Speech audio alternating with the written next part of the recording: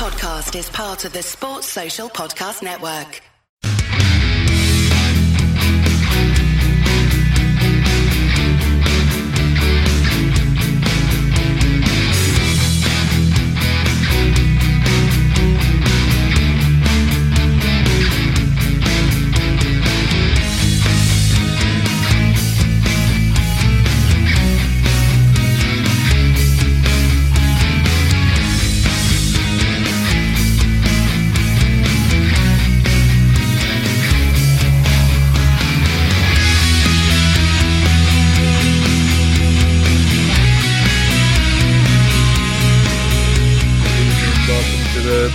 Premier League forecast Friday nights, and you know what? It's back. Football is back, and we're going to be so washed with football for the next 6 weeks that we'll be looking to the World Cup for relief by the end of it. 13 games in the next 43 days for sides in Europe. So that many. Bring it on. It is 13 games. It's a game every 3 days for the sides that are in Europe, and it's just going to be a marathon from here on in. Good evening, Luke. Good evening, Joe. And good evening, Kevin. We made it. Yes, you got there. Get in. Chris bet me that I wouldn't, and I did. So, Luke, you haven't been on for a while. How have you been? Busy? Been pretty busy. I've changed jobs, just got my degree, so it's been pretty busy. I've not watched any football over the past 3 weeks, so I've actually had a nice relaxing break. Didn't watch any international football. So I'm refreshed, ready for Premier League for 6 weeks. So I'm pretty refreshed. I've not watched England, so they can't. Have you been keeping up with the UFC? Is there anything much coming up over the next couple of weeks in England? I think they've got a couple of fight nights, and then it's UFC 280, which is going to be on BT Sport. It's on at a decent time. It's actually on at prime time, but it's on BT Sport box office, so it's going to have to be 20 quid. The favourite, which is an absolute. No, that ain't no fun. Words not future. That is not fun. That sucks ass, to be honest. Joe, good evening. Welcome. First time on the show. How have you been? How are you? Yeah, good, mate. Been a busy week, as I was saying off air. We just finished interviewing one of our ex-chairmen who basically saved our football club. So lots of planning in between my 14-month-old learning to walk. So, yeah, as you can imagine, it's been quite the week. Yeah, it's a bit of a hairy time at the minute. It's a crazy time at your club at the minute as well, but we'll get into that in a bit. Kevin, how are you? You all good? All good. Everyone's doing big things. I ain't got anything interesting to say. I don't know. You're back playing streaming. FIFA. You're back streaming again. People are graduating, meeting board owners and kids walking, and I'm playing FIFA 23. So, no, nothing too. You got the priorities right, mate. Exactly. Right. Look, we may as well just crack on, get into it. We'd normally do 4 games, but look, the 3 games that we're going to pick out are massive for very different reasons. We're going to talk about the 2 derbies, the North London derby. We'll talk about the Manchester derby, and obviously we'll talk Brighton, Liverpool. And there's so much to cover in all of these 3 games. But look, we'll start in London. And we'll work our way up. Luke, Arsenal have had a banging start to the season despite the Manchester United result. How do you think their season's going so far, and what are you expecting to come from this? Because it's the first game of the weekend, and it's going to be hell for leather from here on in now, really. Yeah, I think for the start of Arsenal's season, I think it surprised a lot of people. It's definitely surprised me, because at the start of the season, I was having bets that they were going to finish 5th. I still believe that they will finish 5th eventually, but I think the start of the season has been like surprisingly how like they've with games that they struggled last season, like with Palace, like with newly promoted sides, they were like, oh, they're actually learning. They're actually going to grounds that they've not done well at, and they're getting out with a win. And obviously the criticism comes in, they've not really played anyone great. And then their first big test against United, I thought that they were doing okay. And then I think when it was 1-1, Arteta just changed the whole. I think it was 2-1 once we scored our second one. I think he brought on I think he went 2-1 down, and then he just just changed the whole thing, which he didn't need to do, and then just looked a bit of a shit show at the end. But I think this is going to be the real test now for Arsenal, because it's going to be a game every 3 days. They've got Europe. I think the thing that cost them last season to finish in top 4 was key injuries, and it looks like at the moment that players that were doubtful for the North London derby are going to be back, like Partey, Tierney, not Tierney, Zinchenko. Obviously, Emil Smith-Rowe is going to be out for a while because he's getting surgery. So Arsenal having players coming back is big, but let's see how it goes with the game every 3 days, because Arsenal didn't have it last season when they weren't in Europe. So this is going to be a big test for Arsenal between now until the World Cup. Kevin, is it a case with both sides? There's almost a case that there's more questions than answers for both managers. I think it's quite weird. I think Tottenham, despite getting good results, haven't played well. I think, like in terms, listen, they've got the results. You can that's great. But yeah, like I said, I'm not overly convinced by them. I do think they'll easily get top 4, because I think outside of City, I think they're probably the best side, and they've got with Klopp probably one of the better managers as well. And then with Arsenal, obviously we beat Arsenal. I think, like you said, I think they just got a bit naive. I think Arteta was at 2-1 and just kind of lumped everyone on, and we kind of breezed past them like towards those last 25 minutes. I think they're good.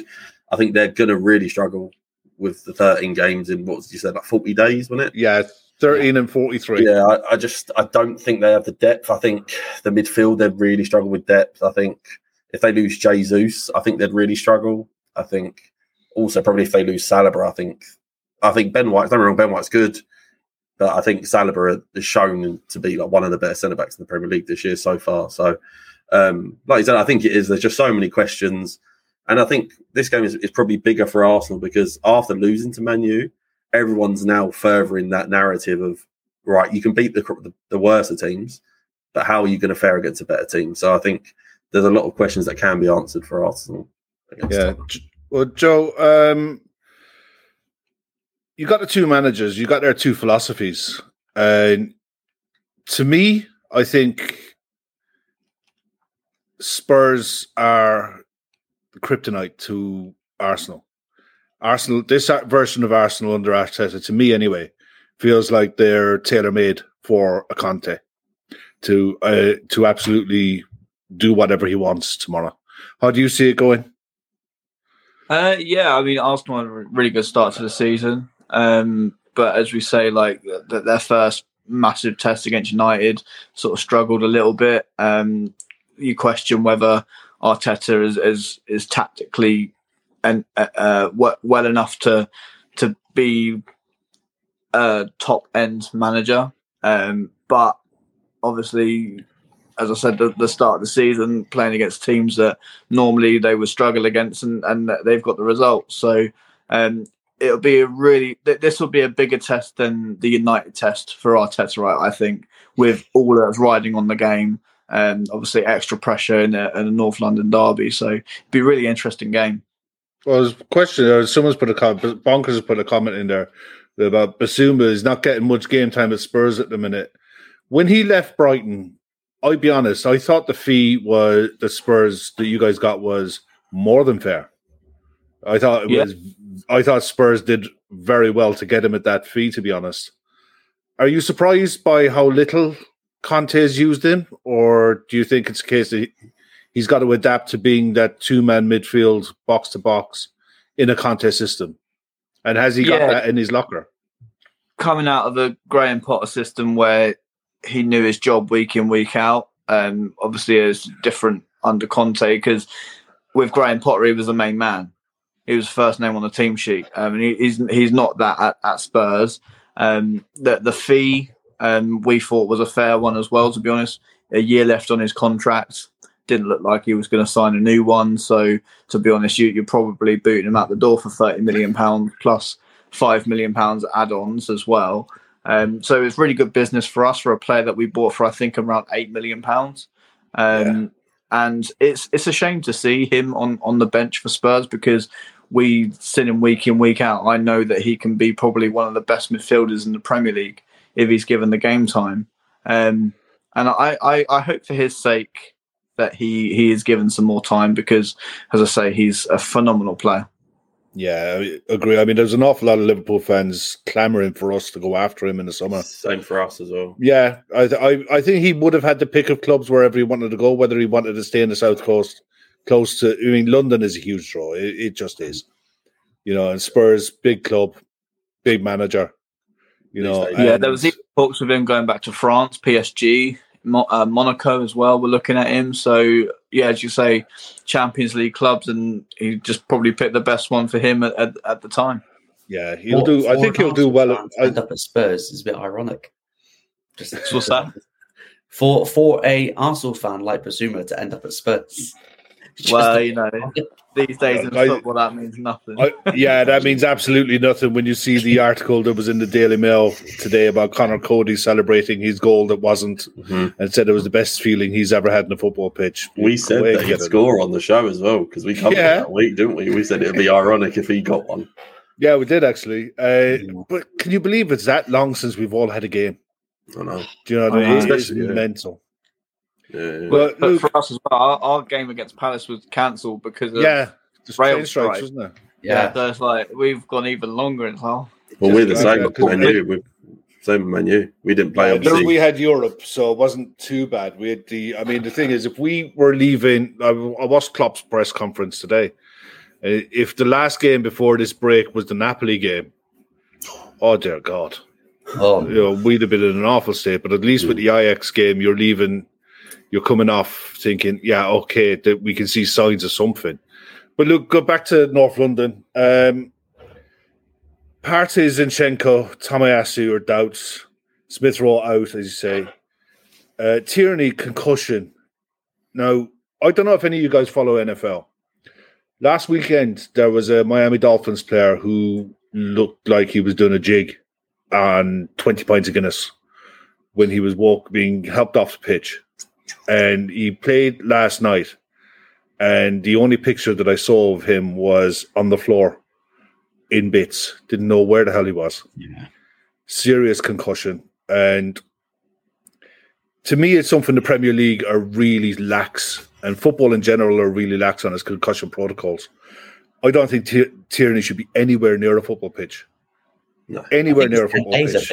I think it's 10 days. If you get 10 days, yeah. You can't play for 10 days, which would rule him out. I think Zinchenko is going to be back for Arsenal. BBC have got down as a maybe. I think it's crazy. But Odegaard is back. Kulusevski's out. Lloris, Davies, maybe. Lucas Moura is I sort of think that Lloris might be good to go, which would be big for Spurs if he was good to go. Yeah. I mean, the only way I see this game going, I don't know if you guys agree or not, I see Spurs saying to Arsenal, look, you have the ball. Come and break us down. And we'll just pick you off and we'll have fun doing it. That's because what we you'll have Richarlison, Son, and Kane with the two. I don't like the system. Son's on fire as well. Son's so good. Well, he's been really bad. He's that second half, didn't he? Yeah, but then going into internationals as well, he carried on the form that he did. He left I think you could argue Richarlison's been in better form probably out of the three. I think Richarlison. The thing is, if it wasn't for that Leicester game, Son was having a mare. Mm-hmm. You know, even to a case where, you know, you look at stats, you look at goals and assists, what have you, but his actual all-around game was off. You know, and I think an awful lot of it is the shortened preseason, players coming back early, the long haul of last season and the intensity that last season was played in. But Luke, tomorrow, if you're going to pin your nail to the collar, what would be your scores for scores on the door? Pinned it to the collar, you'd go Arsenal win because Spurs haven't won at the Emirates for over 10 years. But with that being said, I'll probably go for a draw because if you look at it, this game is bigger for Arsenal to win. Because if Arsenal lost this game, you'd lose the record to not losing to Spurs at home for a decade. And then that's your second Big Six team, which you lost. And then you've got Liverpool coming around the corner, which you could end up losing 3 out your 3 against the Big Six. And then from what a good start of the season is, now looks to not so great. But if Spurs lose against Arsenal, it's like, well, it's Arsenal at the Emirates. Spurs are expected to lose, and even if Spurs get a point, it's still a better result than Arsenal getting a point. So for that, I'm going to go with a draw, 1-1. Kevin? I think Tottenham will win, but not because of all the other stuff. I just think it's a young manager, young team, and I don't see a world where Tottenham, like you said, don't just sit back and catch them. The only way it doesn't happen is if Arsenal get a really early goal and have to draw Spurs out. But I think it's going to be so dependent on that first goal. I think if Tottenham score first, they win.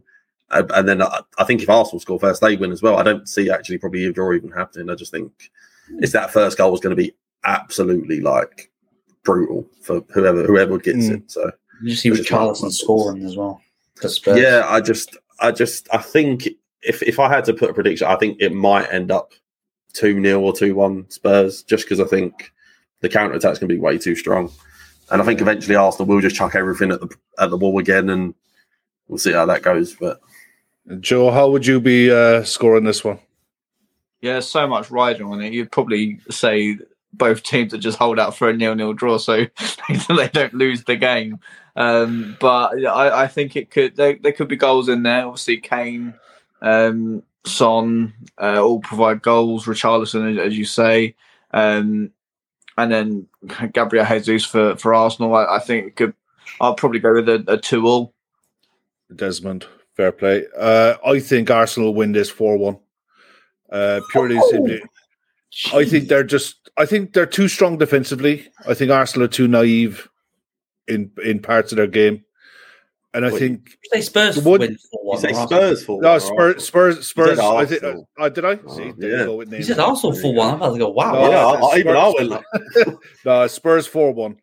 And a lot of the reason I think where Spurs will win this, I think Perisic is key. I think Perisic from set pieces, his set piece delivery is top tier, and Spurs are so strong in the air with the three centre backs with Kane, that's a hell of a Højbjerg as well. You know, they're really strong at set pieces. I think they'll get chances on the counter. As I said, I just look at Arsenal and I think you've beat who you're supposed to beat, but when you've been asked serious questions, they've come up short. And having spent £250 million, it's piss off, Chris. Yeah, after spending £250 million on a squad, I don't think they're there yet. But I think that Arsenal have bought really well. They've bought really young, and they're all going to grow together. They're all going to mature together, and they're doing similar things to what we did with Klopp at the start, where they're both a young group of players about to do something. So it might not be this season, but I think it's vital for them to get top four. But I think they can be. I think Conte's too good. I think Conte's too clever. And Spurs, if they can get their front three scoring and firing, I think they're a live wire and a live threat this season. It's just a case of how long can they last. Look, we're moving on. Liverpool, Brighton. Go to Joe first. Joe, you guys have had some serious upheaval in the last few weeks. You look, the floor is yours, mate. What's going on at Brighton? Well, a guy called Graham Potter left quite abruptly to Chelsea, and took. Not only did Graham Potter leave, but he took all of our staff, including probably the tea lady, with him. And included in that backroom staff was club legend Bruno, which hurt us more than losing Graham Potter, because a guy that's been at the club for 11 odd years, when he retired, came out on the pitch and said, once a seagull, always a seagull. And we thought, yeah, he's going to stay with us, forever until he gets his managerial opportunity, and then to leave for Chelsea. It stung, and I'm still in the grieving process. Were you surprised he went? Because a lot of us, when we saw it, when we saw the Chelsea job coming up with Tuchel, everyone that I know, all Liverpool fans that I follow on social media, we all pretty much said, yeah, Potter would be ideal, but is Chelsea really the right fit for him? How do you see it? When it's Chelsea who sack their manager every 2 seconds because they're not getting wins against, teams that they feel entitled to get wins against, you sort of worry for Graham Potter, because I'm a fan that, I was a bit peed off when he left, but I'm still going to wish him well, and I'd still hope that he does well, because I met him a few times. He's a lovely man, and you sort of hope for his sake that they have changed their philosophy in what they expect from a manager in such a short period of time, especially with the way Graham wants to play, because it's extremely progressive. He gets players that you would never think would play in a certain position into a certain position. Like we had Solly March, who was predominantly an attacking player, moved to left wing back, which was strange for us. Pascal Gross, who you would imagine as a sort of shadow striker, move at right back, which was really odd. So you just hope that they will give him time. And I wasn't surprised because he'd done such a good job with us. Yeah, I wasn't surprised that Chelsea came calling. I was surprised that he went, because I think Chris is spot on. I think he would have been it would have been perfect for England with the crop of players in England. I mean, Kevin, how do you see that? For me, I think it would, with the crop of young English players that are coming through, say from 25 down the age groups to under 21 level. Someone like a Graham Potter coming in for the next 2 tournaments, the next Euros, the next World Cup after that. I think he'd have been ideal. He'd have been perfect for England to bring him forward. I think he would have fit it. I just think I don't think it would actually be enough for him. I think he would do it probably, but I just feel like it's not active enough.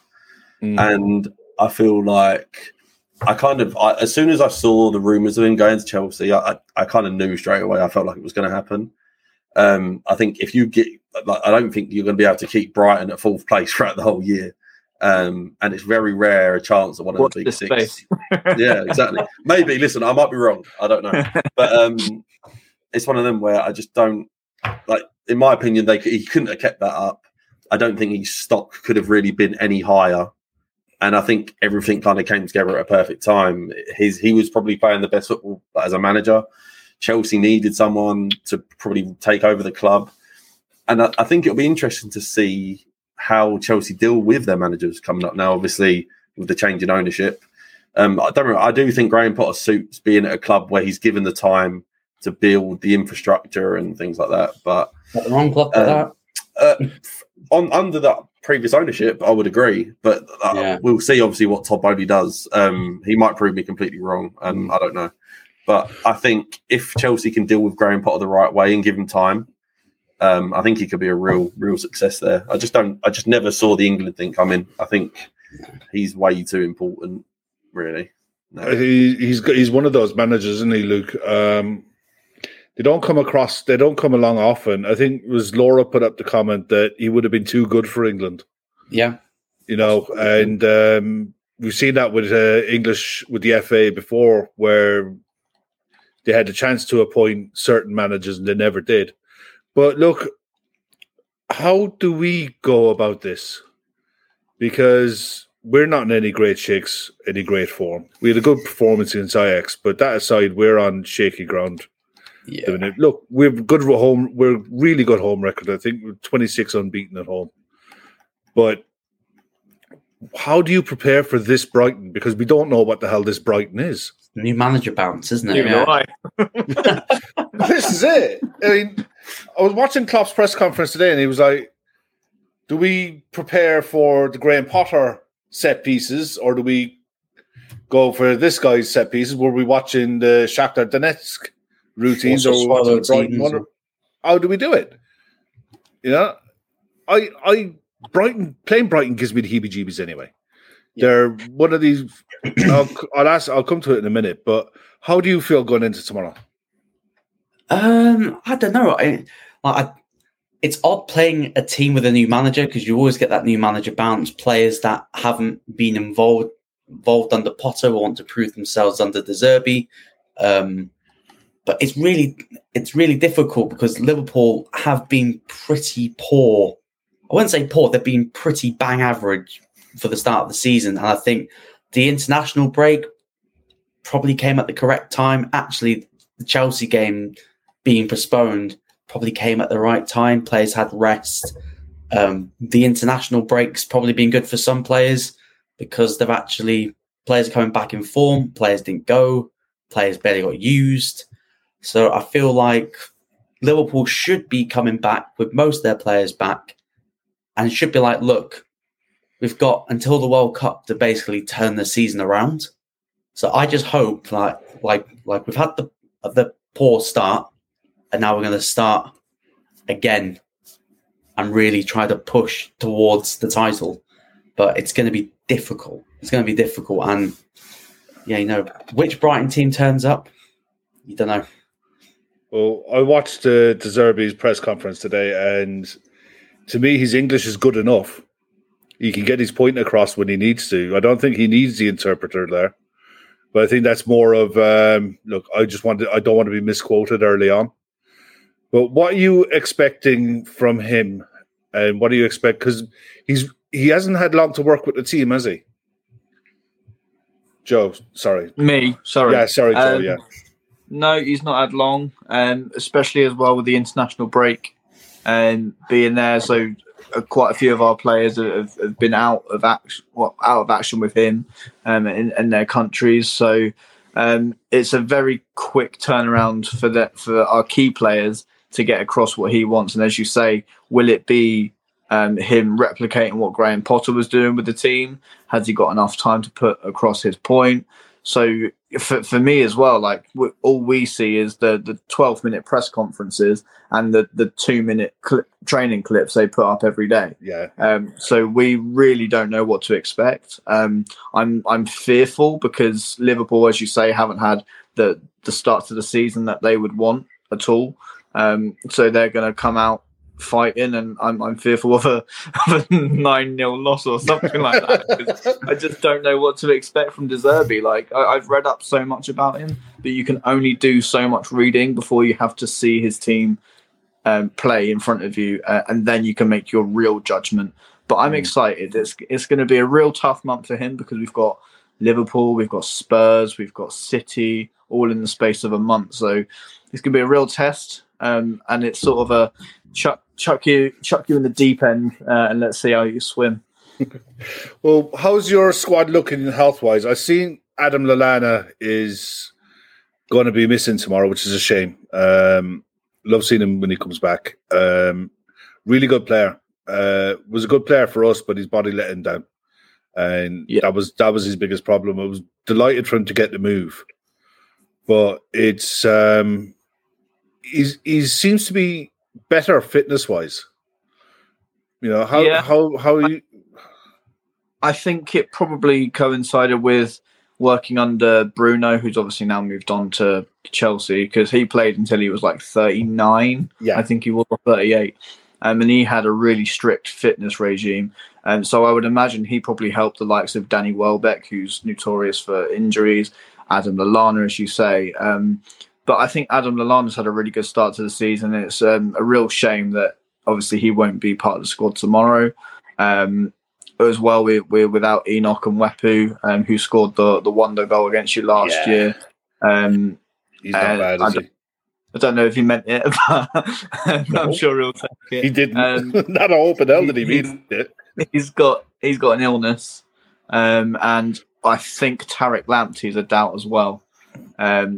But we're pretty much okay with the squad that we've been starting with, to be honest, because Tariq hasn't been in favour. It's been Solly March ahead of him. So, squad-wise, we're looking okay, but there's a few figures in there like Adam Lallana. You'd want him on the bench because his leadership is second to none. And what he done when Graham Potter left, taken over with Andrew Crofts, helping us in that interim period was phenomenal. And the chairman and our CEO spoke so highly of him. and we're really lucky to have him at our football club.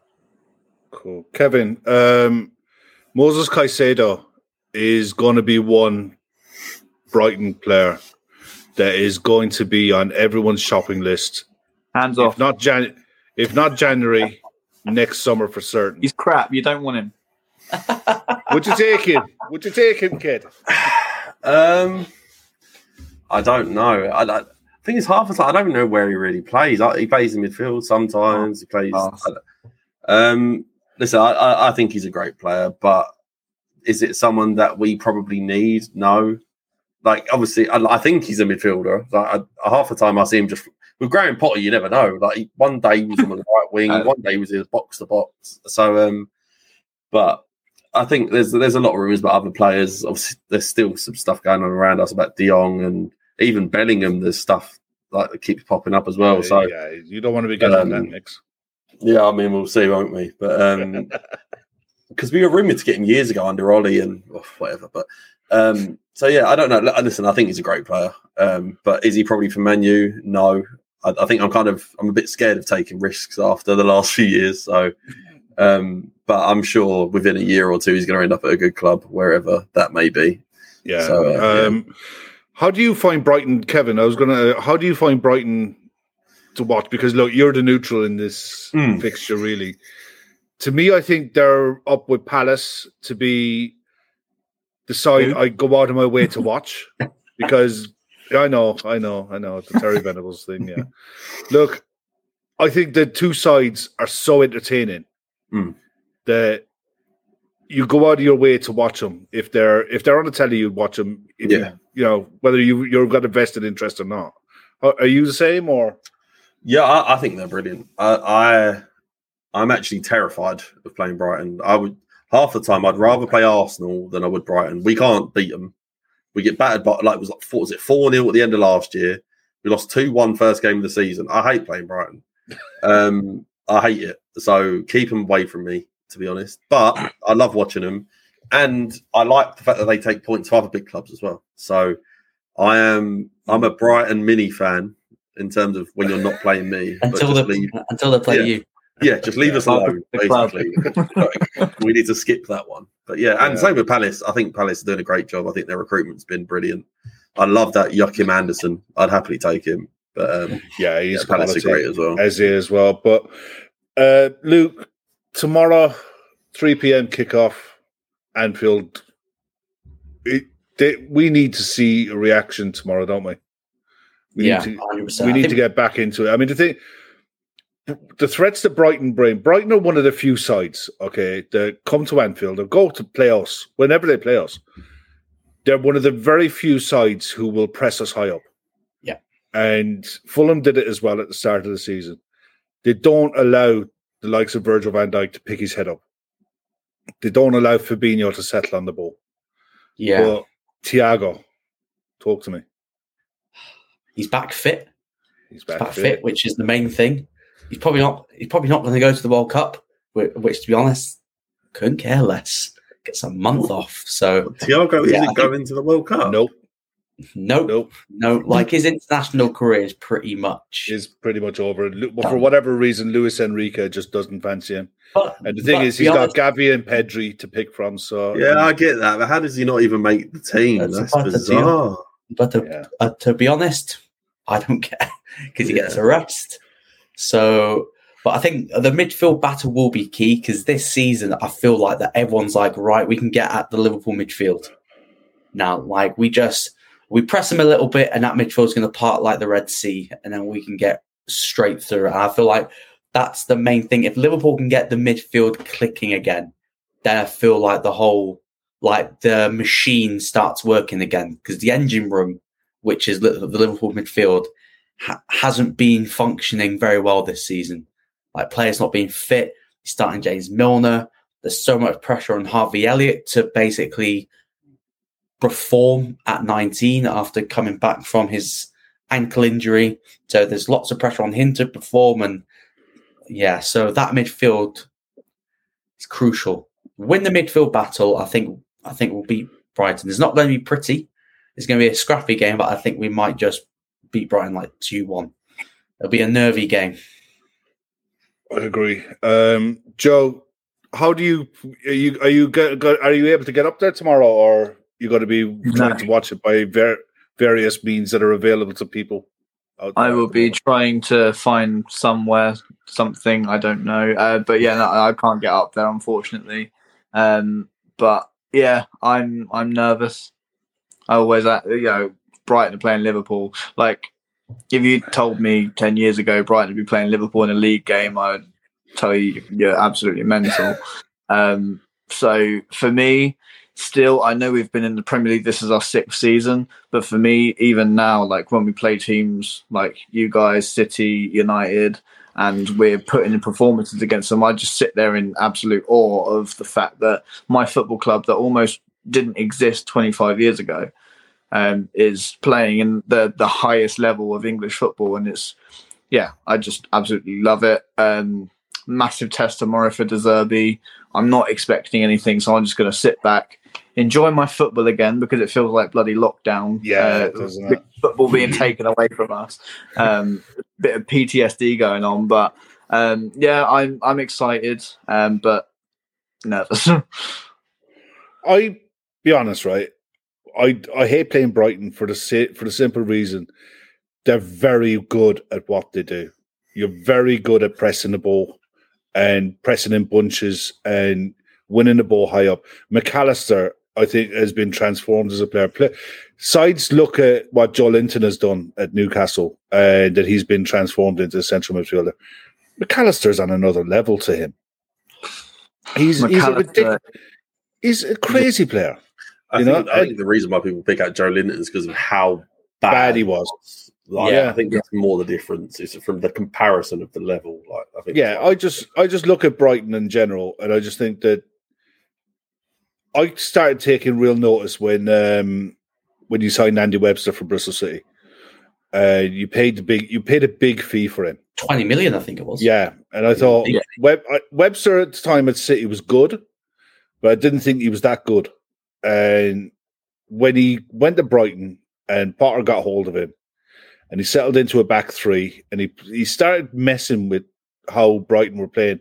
Always said you're a striker away from being a really good side, and by hook or by crook, you've stumbled across a fit Danny Welbeck, and it's like Danny Welbeck. I remember watching years ago, right? I remember watching England under 21s, and Welbeck and Sturridge were playing up front. And I looked at Sturridge was on loan at Bolton at the time. And I looked at him and thought, these two are going to be something else, man. These two are going to be ridiculous when they develop at 25, 26, 27.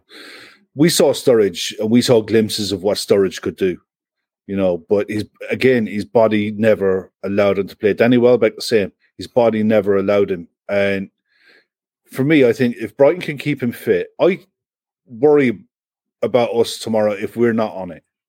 Yeah. If we go in and we're not at 100%, if we go in tomorrow at 95% thinking we're Liverpool, we're at home, we've got a good record and we're entitled, we'll get spanked. And I think the Ajax game, the Ajax game, we were good in patches, but we won it late. We created plenty of chances, but we didn't take them. We weren't anywhere near clinical. So we have to be on it. And if you're not on it against Brighton, new manager or not, I don't think this manager is going to change anything. Why would you? It ain't broke. Don't fix it. Don't fix it. Yeah. Leave it the fuck alone. And you'll tweak it over time. You might get to January and think I can add this, that, and the other. But if I was handpicking a side to be playing first up after a 3-week break, this wouldn't be it. No. This wouldn't be it. Be Bournemouth. To play them again. Yeah, go away to Bournemouth. It's a strange situation as well for De Zerbi to be picking up a squad that's 4th in the Premier League. Like you'd normally find a replacement manager picking up a squad that's completely out of form. It must be a really weird thing for him to go into a squad that's really positive, just wants to crack on and carry on doing the job that they're doing. Because if we carry on, we could be in for an absolute dream of a season. Like we were dreaming of Europe last season. We were sort of having jokes between Conference us. League's a possibility. Like Conference League's not out of the question for exactly Brighton, that. That for us would be that for us would be like the biggest achievement this club's ever touched or sniffed. So we're really excited for the prospect. It's crazy. Look, I'll ask you straight up. What's your starting 11 for tomorrow? And your predicted scores and scorers. So I'll go Sanchez, obviously. A back three. I would go for Veltman, Dunk, and Webster. I would have wing backs of Solly March and Leandro Trossard. In the middle, I would have McAllister and Caicedo. And then up front, I would go with probably Danny Welbeck, Pascal Gross. And the last one's a bit of a... Maybe I'd like to see what Undav could do. If we could sort of start Gross behind two strikers. We just got to go for it tomorrow. That is a proper 3-4-1-2, isn't it? It's so attacking, isn't it? When you think about it. But I think it suits the way they play. It just suits them to a T. Yeah, definitely. Kevin, what would your... Or sorry, not Kevin. Joe, what score would you go for tomorrow? I'll take a repeat of last season. 2-2 again. I've said 2-2 for 2 games now. It just looks like I'm skimping out on it. But yeah, I'll take any point that I can get at Anfield. Fair play. Kevin, how do you see tomorrow's game going? As much as I love Brighton, I think Liverpool have probably had a bit of time to relax, kind of compose themselves, and kind of figure out how they want to go ahead with this season. I think at home, obviously you guys are mostly fit, right? Thiago's back. Yeah. I just don't. And under a new manager of Brighton, I just don't see it going too well for him. Even though, like I said, I love Brighton and I think they're great, but I probably reckon you're probably going to win 2-0. I think it'll be. I'll take that. To Liverpool. Yeah. Luke, are you sticking with your 2-1? Yeah, sticking with the 2-1. I think it's going to be better than the Ajax performance, but I do believe that we'll just scrape it, get the job done. Which I think between now until the World Cup, I don't think it's going to be like, how well teams are playing. It's just getting results. It's going to be all about momentum. I couldn't care if Liverpool played crap till the start of the World Cup. As long as we're picking up results. Yeah. So take 2-1. No, that's fair. What would your starting 11 be for us tomorrow? I'd have Alisson in goal. I'd have Trent, Matip, Van Dijk, Tsimikas. I'd go Fabinho, Thiago. Decisions. I don't know what that... It's got to be Elliot. I'll go Elliot because Henderson's not back yet. And then I'd go, Salah, Jota, Diaz, just like Chris said. I was going to say Henderson in midfield, but he's barely played. And I know Henderson playing in the 8 isn't particularly popular. I wouldn't want to see it personally, but I feel like that balance in midfield could be important. I could go with that 11 as well, but it wouldn't surprise me if Klopp throws a couple of spanners in, because he doesn't tend to play players who come back from long flights straight away. So Diaz might be the one who might miss out, depending on how far he's had to come. Could be Bobby and Jota. Could be. Yeah, again, what's going on with Nunes? I think he's bedding in. I think he's bedding in. I think the fact that Jota missed all the pre-season, it was like, well, Nunes, you're going to have to be starting straight from the get-go, and I don't think the club wanted to start him straight away. I do believe that if Jota and Firmino if Jota was fit, Jota would have been starting the season up front, and then you could have slowly bled in Nunes. But obviously, since he's had to start straight away, then obviously... And then missing the red card was his own fault. Yeah, but that was he's only started like 3 games. And it's not like he's been starting every week. Where it's like no, but he's missed the 3 games with the suspension as well. So I wouldn't be surprised. I don't know how he's going to go. I think the back 5 will pick itself. I think Fabinho and Thiago play. I think Elliott plays, but I think Henderson will be first change to rest Thiago. to Maybe manage Arthur. Thiago's minutes coming through. Carvalho is one option. I don't know how he's going to go at the front. Salah's going to start. Salah's nailed on. He's going to start. He came back early from Egypt, so he's going to start. It's just going to be a case of who goes with him.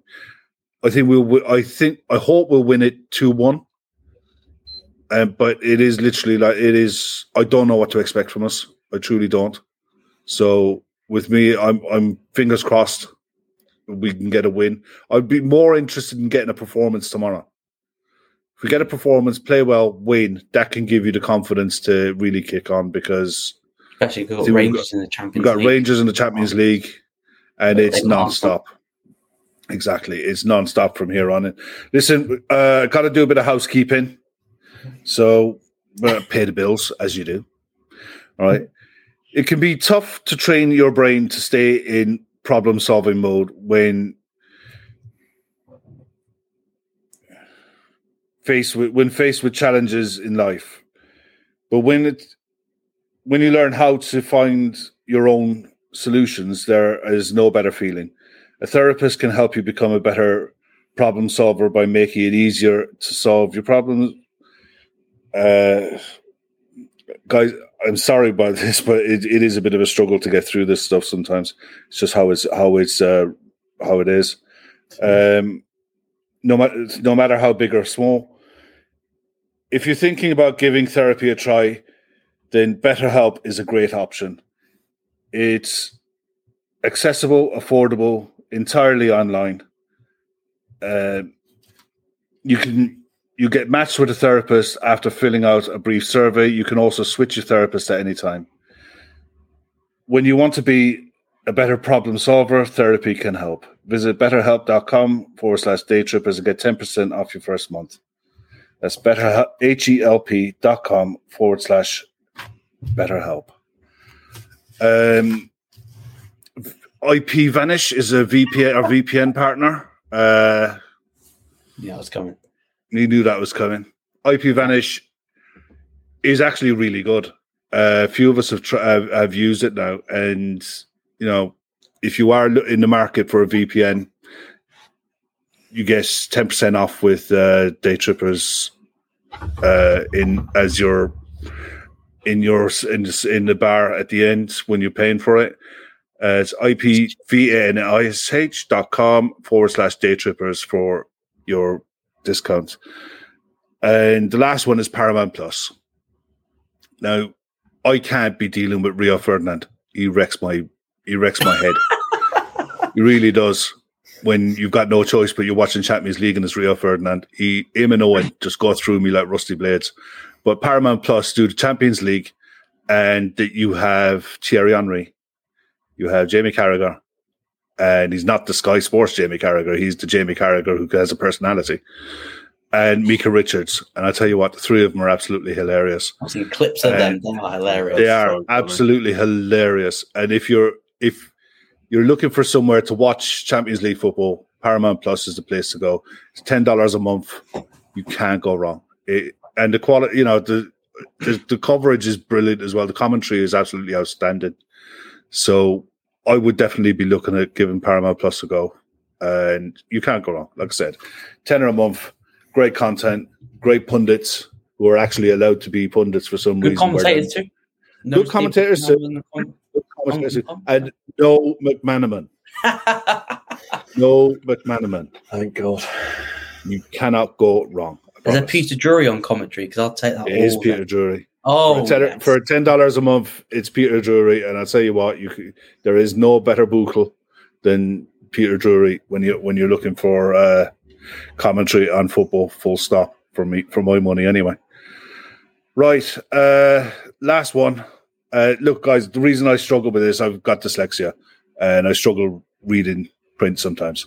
That's why I normally, if I'm in Luke's spot and Chris is hosting, Chris gets to do all this stuff. But it is what it is. Next time, Kev, I'll do it for you. Don't worry. Next time. Oh yeah, next time you are doing it, you're definitely earning your stripes next time. I promise. I'll lay you up with a nice intro for it as well. I promise. Yeah. But the last game, and by no means the least game for this weekend, is Manchester City, Manchester United. I mean, Manchester Derby is something that's come of note now in the last, since they got money, basically.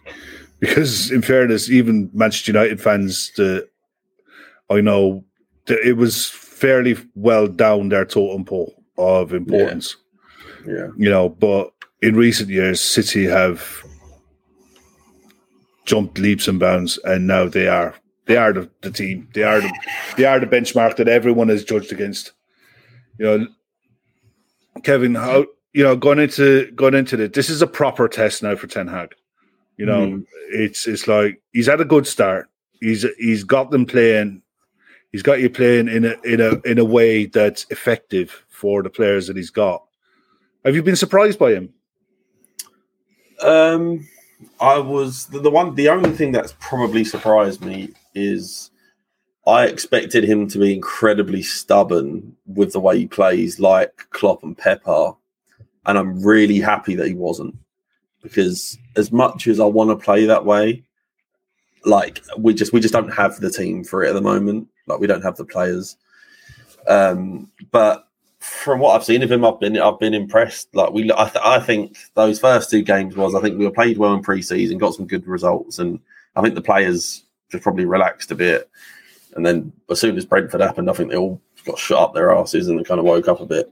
But City's always a weird game for me because I'm always terrified, but we seem to do reasonably well. Like, I think if you probably looked over the last 4 or 5 years, we've nicked quite a fair few games off them, and that's what it has been, just nicking them really. And I think City this year, despite Haaland, who's obviously a joke, I think City look beatable. I think Newcastle taking a lead, Palace did the same.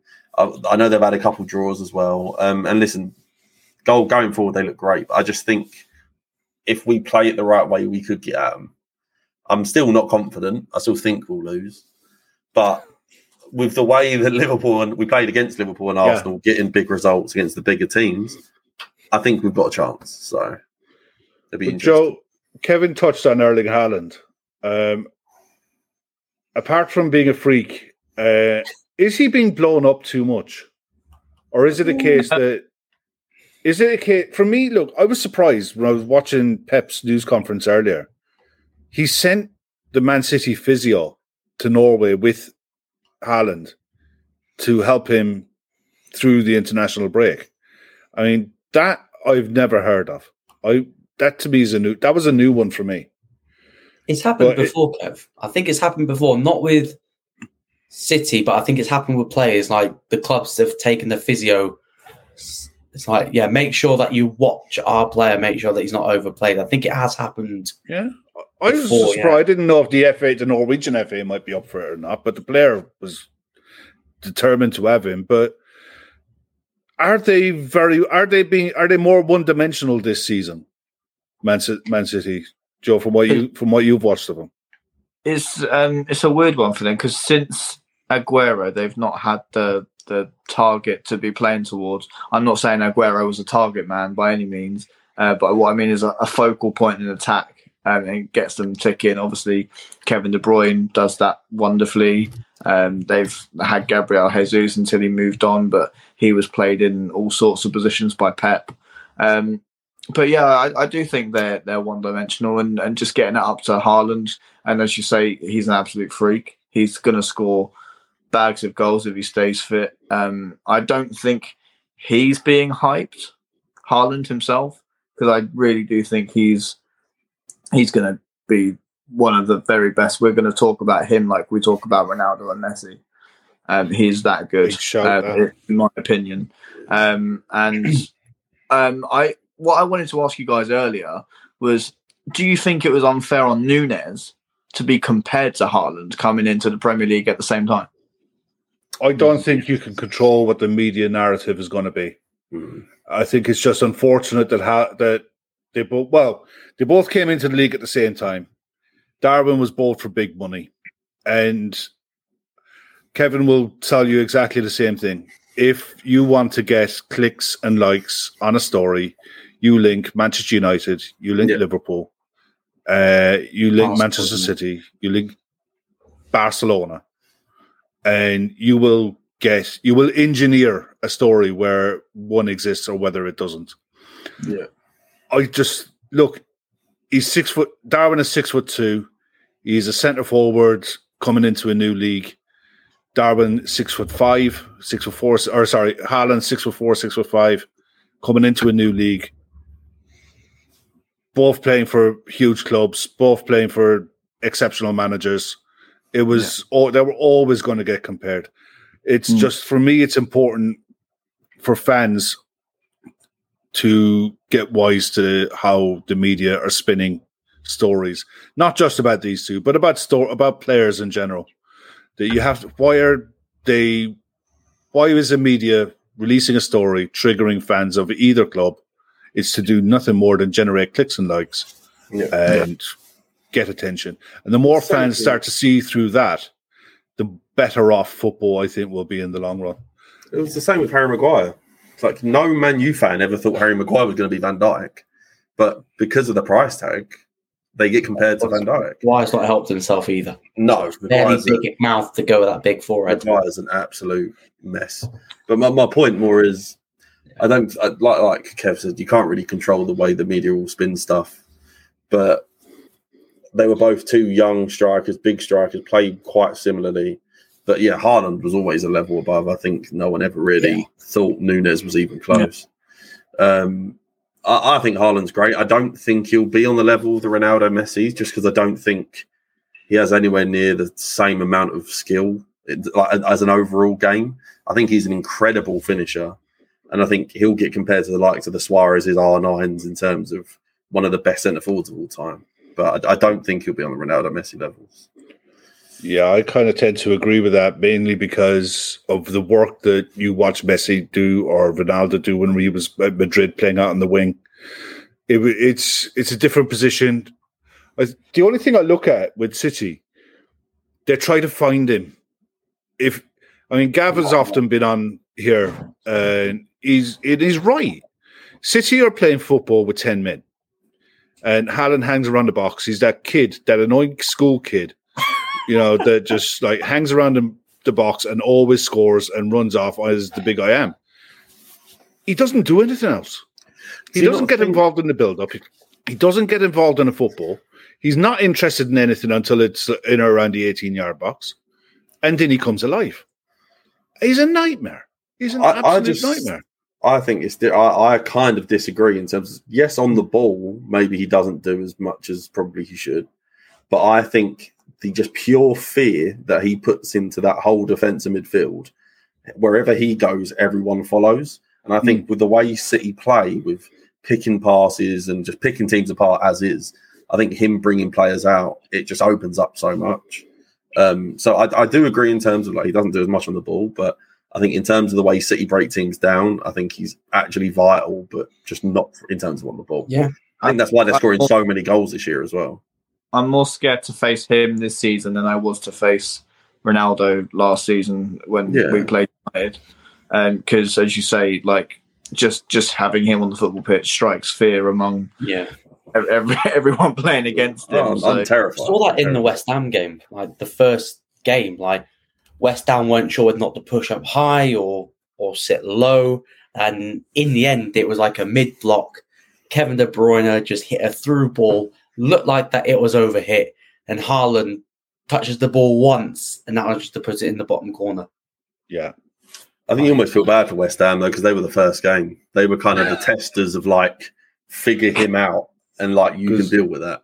I can remember that Friday night that we did the show, and we were looking at it thinking, West Ham last season, they were a tough side. They did well. They might, they're solid. They were blown apart, for God's sake. Yeah. They just rolled over. I couldn't believe how easily they were dispatched in the end. But I'll come back to Joe a sec. Manchester United and Manchester City, it's one of those games, isn't it? That how do you think it's going to go? Because United look like they're made for playing on the counter. Ten Hag will have no. I wouldn't be surprised if Casemiro starts. Maybe even McTominay, and he might sacrifice Bruno to play Eriksen as well. I don't know. I don't think that. I just look at it. I think if they got the pace up front and they can counter, they've got a real chance here, haven't they? Or have they? I don't know. They obviously with Rashford's had a good month. Obviously, one player of the month. Ten Hag manager of the month. I know people say that comes with a curse, but maybe he might be the guy that breaks it. Obviously, the new guy Anthony that's coming in from Ajax knows the manager really well. We're going to see a little bit more of a harmonious team than we have seen Man United, I think. And that's, I think Ten Hag's trying to get the soul back into Manchester United. That's what we've just seen, completely soulless Man United for the last 5-6 seasons, or however long it's been since, the sleeping giant analogy comes into it. And forgive me for my ignorance. Is it being played at Old Trafford or the Etihad? It's at the Etihad, I think. Because so. I'm not sure. I can check though. I can't remember. That plays a big part for how I think the game will go. If United were at home, I'd say United win. No, it's Etihad. It's at the Etihad. Yeah. So I think it's going to be a more of a struggle, more of a pressure for United, I think. But then you could look at it another way and think, okay, they're away from home. There's no expectation for them to go out and beat Manchester City with Haaland and the multi-billion-pound squad that they've got. So it'd be really interesting, but I do think City will have a bit too much for United. Go on, throw a score on it, mate. Let's go with... I'll go 2-1, City. Cool. And Luke, how do you see this one playing out? My head goes 3-1 City. My heart goes 2-2 draw. I wish they could both lose, but they can't. So a draw is good enough for me. But I think Haaland's gonna leave with a brace or something like that. But yeah, it's going to be a difficult one. City with Haaland in it. Yes, they may look like that they play with 10 men, but City are so good technically on the ball that they can get away with him not being involved so much in the build-up play, because all he's got to do is just just wait in the middle. Have over his customary 7-4. Yeah, that'd be something. Kevin, how do you see United lining up? Because I watched Haaland in the week, and I thought it was interesting that Van Gaal played Malacia as a left centre back. Yeah, in a back three, and in that role, he bombed on like a lunatic. Yeah, he ain't made for it. I don't know what he's doing. But he left. It was they played himself. At the end, it was Malacia, Van Dijk, and Timber. And Van Dijk was left on the. If one goes, the other stayed. Yeah. And Virgil was just the ever present. How do you see him going tomorrow? Lineups. I feel like it's pretty set. I think the only question will be Casemiro and McTominay, purely based on just like if Ten Hag feels like Casemiro's ready for the way we want to play. I like your comment earlier about Bruno. I think he's actually going to be like incredibly necessary. I think this year he's played a lot different of a role. Besides every now and then when Ten Hag's put him on the right just to close out a game. But a lot of the time, he's more played as a 2-8 with Eriksen, and he's put in a lot of the running. I think he puts a massive shift in for us, and so I think it's pretty obvious. I think it'll be De Gea, Dalot, who I think has been one of our best players of the season so far. Good this year. Martinez, Varane. I'm so happy Varane got rested in that second France game. It just reeked of him getting injured. So I'm happy he got subbed, but didn't play. It'll be Malacia. Then I said it would be between Casemiro and McTominay. I wouldn't blame him for playing McTominay. He's played really well, and also for Scotland, he was incredible as well. So I wouldn't blame him for playing him. Then I think it will be Eriksen, Bruno. Then I think Sancho, Rashford, and Anthony. If Rashford is fit, might be Martial because he was in training all week, wasn't he? But it'll be between Ronaldo or Martial, if not. But I'm praying it's Rashford because I think he suits playing against this team perfectly. In terms of the result, if I'm going with my head, I'd probably see us losing like 3-1. But like, it would just be the Man U way to go and beat them like 2-1 or something like that. But I think we'll probably lose 3-1 if I'm honest. Yeah, and the only reason I said about Bruno and Eriksen, I think there's a good chance that he plays with 2 6s and has 1 8 rather than 2. And it's just because of the amount of possession that City will have in midfield. Having Casemiro and McTominay would give the extra protection, you know. But if he went with the 1 and 2 8s, it probably releases the outball that bit easier. Yeah, Eriksen's been a revelation to me in that position. He's been the best player in his team. locker, to be honest. I was very skeptical. I obviously everyone knows how great he is, but no one knew what Eriksen would get. We didn't know how many minutes he could play. Obviously, we saw a great second half of the season at Brentford, but no one really knew what he'd have to do when he's playing maybe in a pressing team compared to a team sitting back and playing. But I think Eriksen's been incredible. I just think if we don't play Eriksen or Bruno, we will really struggle in transition. Yeah. I think you play one or the other. Yeah, but I think we if need you play both. It's a gamble. I kind of think we need both because I think if you just put one of them on the pitch, City will just put Rodri on one of them, that one guy, and we won't have anything. Because I think Rodri is the best DM in the world. I think he would take him out. He'd completely take him out of the game if there was only one of them. So I just kind of think you need one of the two. So one's free at all times, really. It's going to be a really good game. I could see United getting a draw. We don't lose at the Etihad a lot. We don't. Exactly. I think you've got a good record there. And I don't think City, for all of the huff and puff that Haaland has given them, I think with the players that they're missing at the back, Akanji coming in has been a good signing. Laporte or Stones. Yeah, Laporte is a very close maybe, but Stones is definitely out. Stones is definitely out. So you might have Diaz and Akanji. What's his name? Cancelo left back. Walker maybe a right back. You know, I think it's a defence we could get at. And I think if we play it the right way, we could definitely get a result. I'm quietly optimistic. Yeah, the only thing you look at see the same amount as Liverpool City. Yeah, I think the only thing you look at is Martinez. To me, I think he has to be really disciplined, and he can't be reckless and lunging. And I mean, he's always going to get picked on because of his height, and you're not going to get a stiffer test than Haaland coming in, aerially. So Varane is going to be key to marshalling him through the game. But there's so much in this that I look at the 3 games and you can make credible arguments for all 6 getting positive results. Mm-hmm. So that to me is all shaping up for a great weekend. I think every game looks good this weekend. I think I looked at every single game this week and I went, I couldn't guarantee you a result. Yeah, I couldn't guarantee you a result. Yeah, I'd definitely be keeping my money in my pocket this weekend and see how it fares. How many of you guys are doing the fantasy football? Yeah, are you still bad at it? I always do it at the start of the year, but I never keep up with it. So God knows how many players I've got injured at the moment or something. We don't talk about my fantasy league. I've dropped off massively.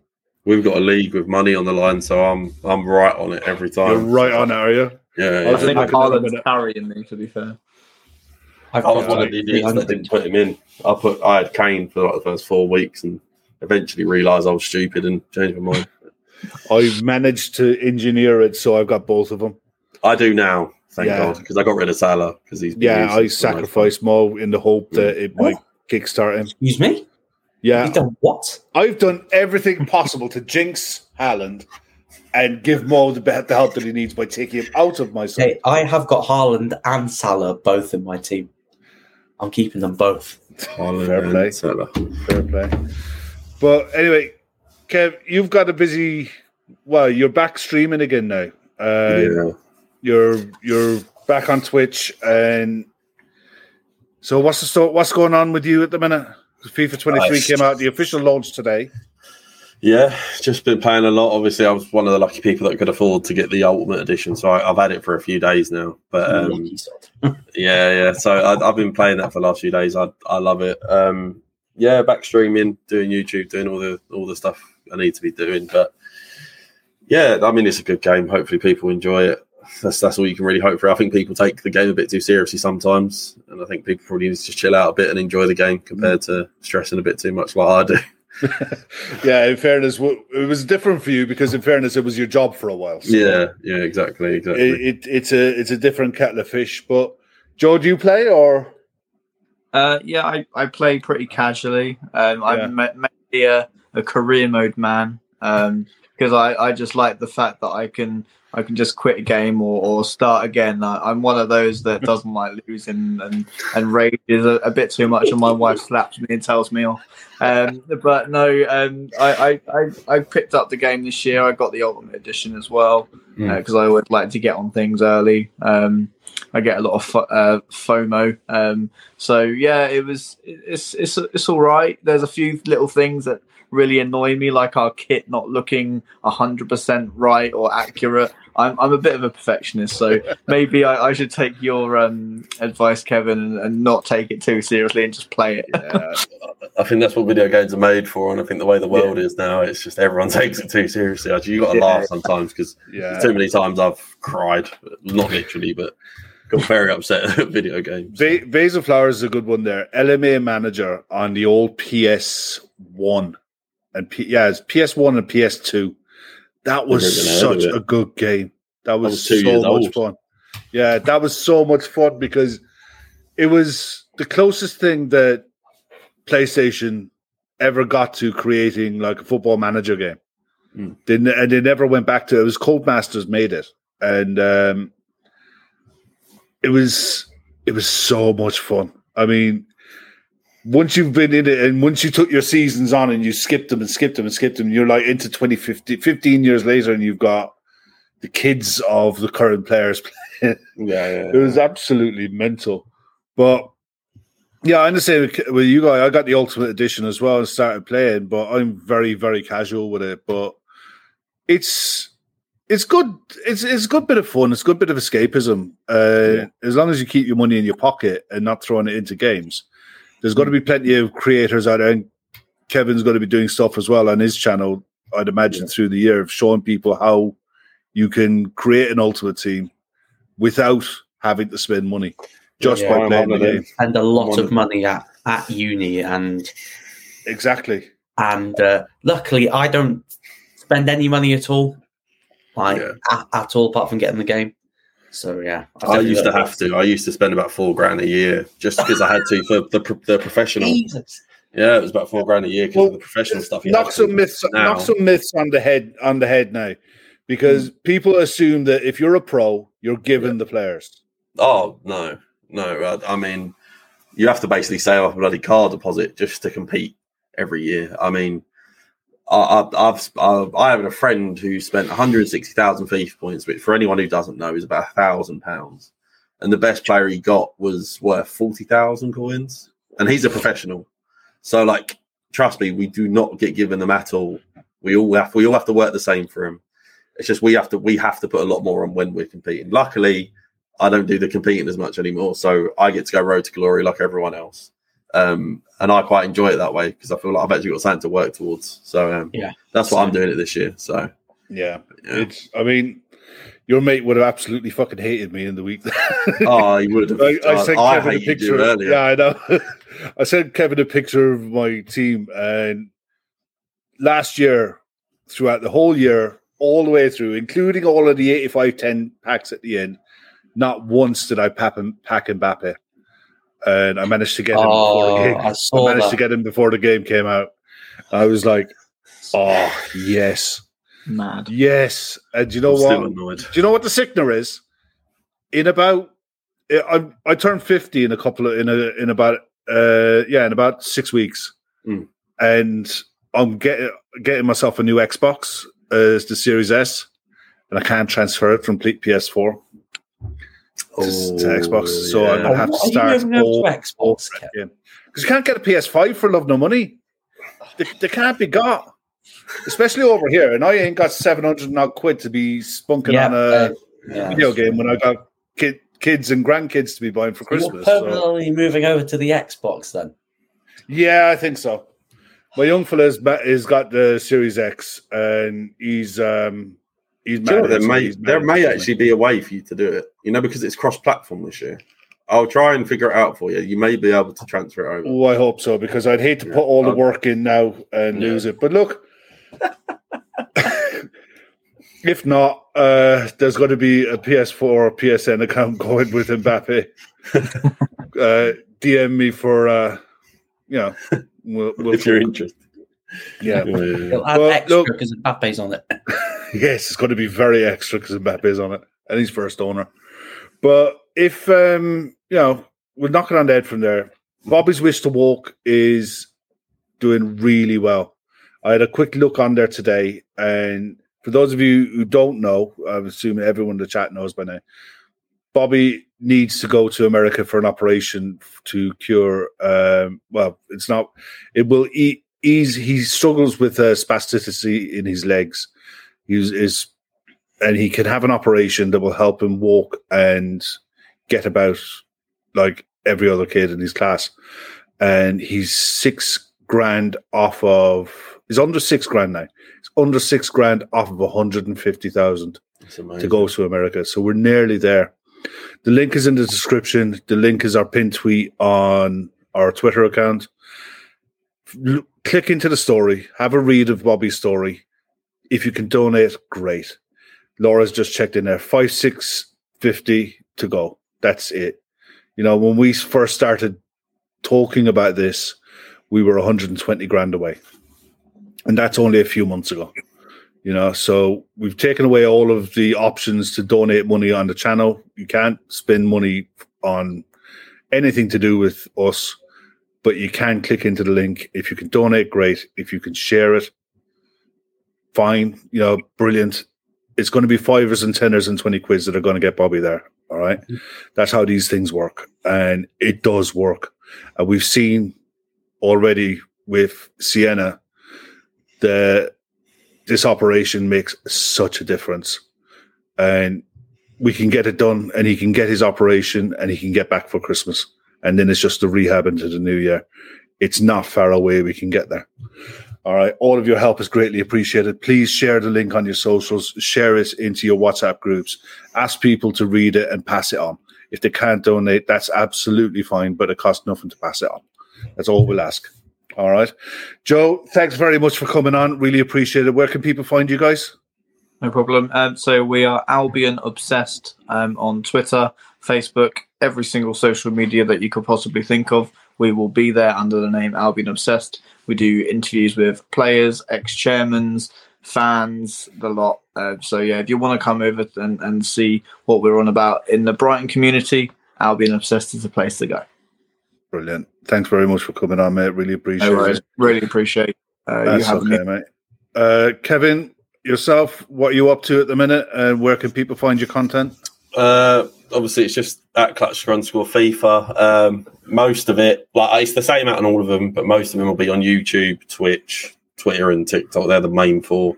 I'll be streaming actually over on YouTube from now on, uploading videos, and same on TikTok. So if you've got any interest in FIFA and you want to learn how to get better, or just have any questions, I'm always free to be chuck questions at. So if you're going over to Kev's channel, like, comment, and subscribe.